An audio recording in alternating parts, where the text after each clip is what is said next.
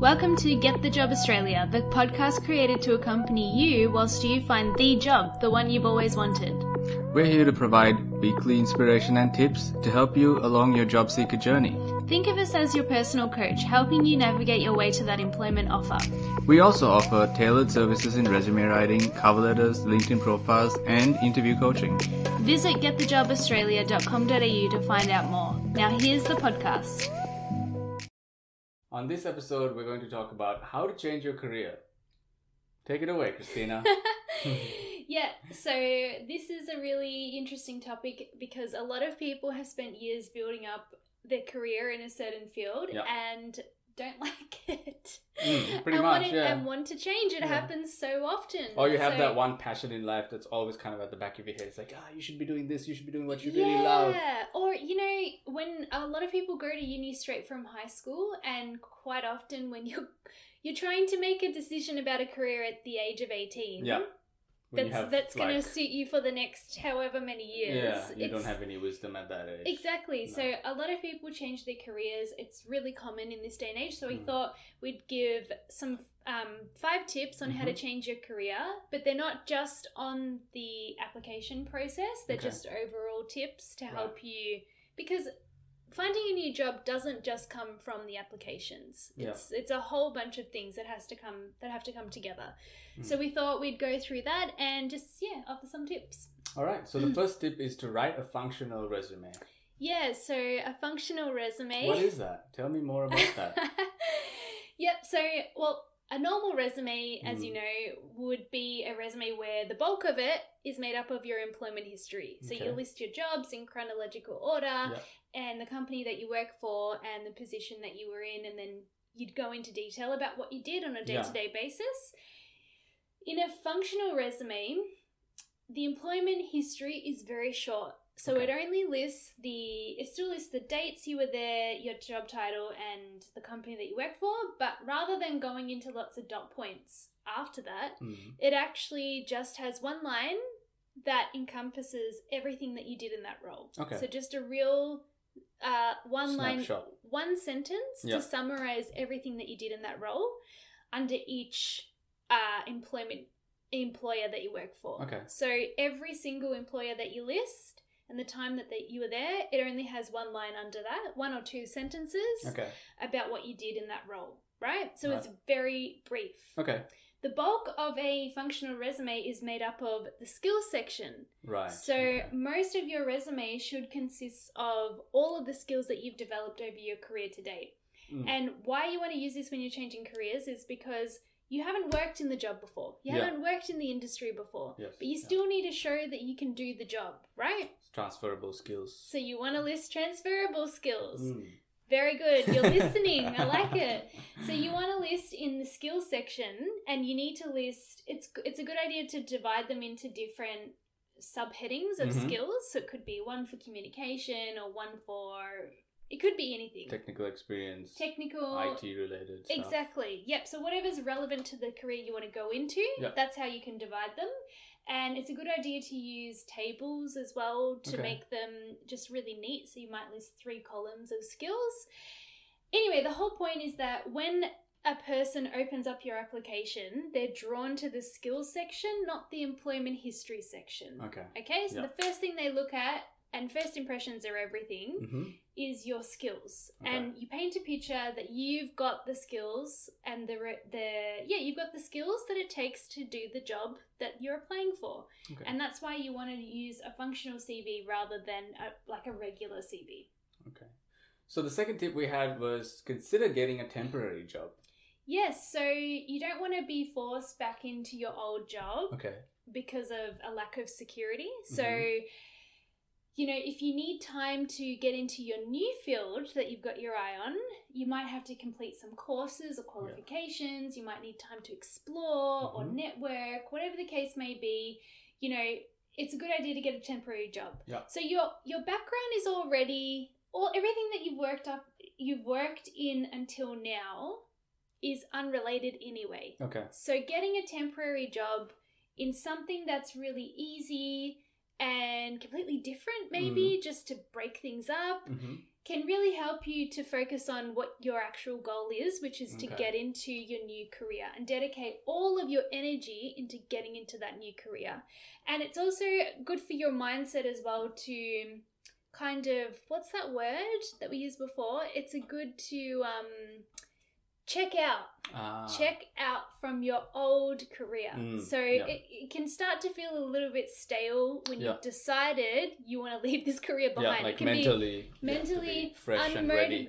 It can be really unmotivating, and when you're looking for a job, it's so hard to find a job. Yes. You just want to put yourself into a position where you can be operate at your optimum level. And when you're working in a field that you want to leave behind forever, that's not putting yourself into an optimum state, that's right? Yeah. So you want to get a job that's temporary and something that's easy. So for instance, if you're working as a nurse and you don't want to work as a nurse anymore, consider like a pickpacking role. Okay. Just consider going to a warehouse or retail or something completely different, okay?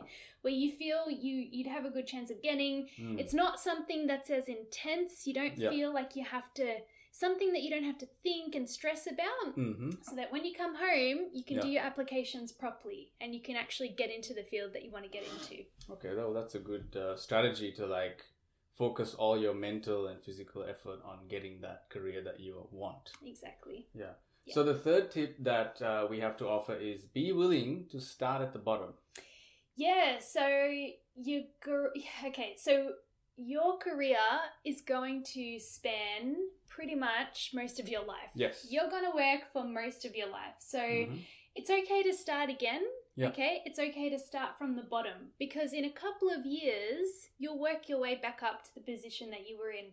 And don't forget that you're older and wiser this time, right? And you'll be doing what you love. And you'll be doing what you love. So who's to say you can't get to the same level, same salary faster than you did last time, okay? All the while enjoying what you're doing. Yeah. So it's just a plus, really, when you think about it. Yeah. So when you're applying for roles, you just need to get your foot on the door. You don't need to transfer to the same level. So just be willing, just keep that in mind. Your career is going to span a long time, no matter what age you are. So, and now this time around, you've already got so many skills that you need for a workplace in any industry. Yeah. So you will work your way to the same level eventually, and it will probably be faster, but just be willing to start at the bottom so you can get your foot in the door. Yeah, that's the aim, just to start somewhere. Exactly. Yeah. So the next tip that we have was to figure out your why.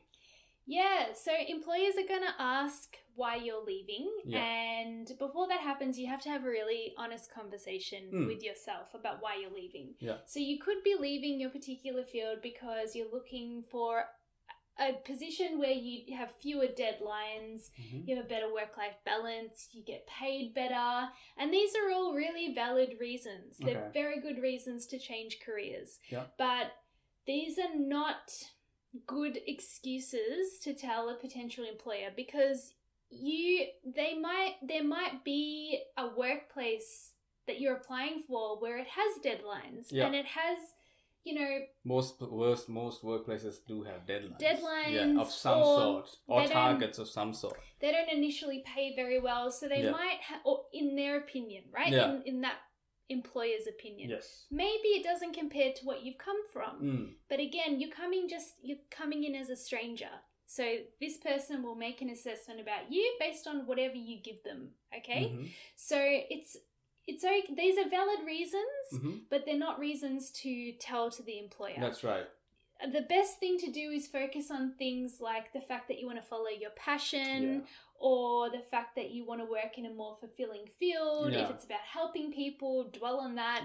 People love hearing that. But just try and keep it positive. Yes. So whilst they are valid reasons and you have every right to have that opinion, that's not the time to bring it out. Yeah, and that wouldn't even be the primary reason. That wouldn't be the primary why. Yeah. You'd always want to change your career because this was your passion, or you loved helping people. Or you're interested. Yeah, you're really interested in the role, or have always been. Yeah. And as you've grown up, you've you've grown, you've changed, you've transformed in the way that you think. Yeah. And so you want a job that suits that transformation. Yeah, that's right. So Yeah, I mean, you have to really think about your why. It's something that people have asked me before, and I've given all these flimsy reasons, like, yeah, I want to get paid more, or like, it's a stable career, but those are not why.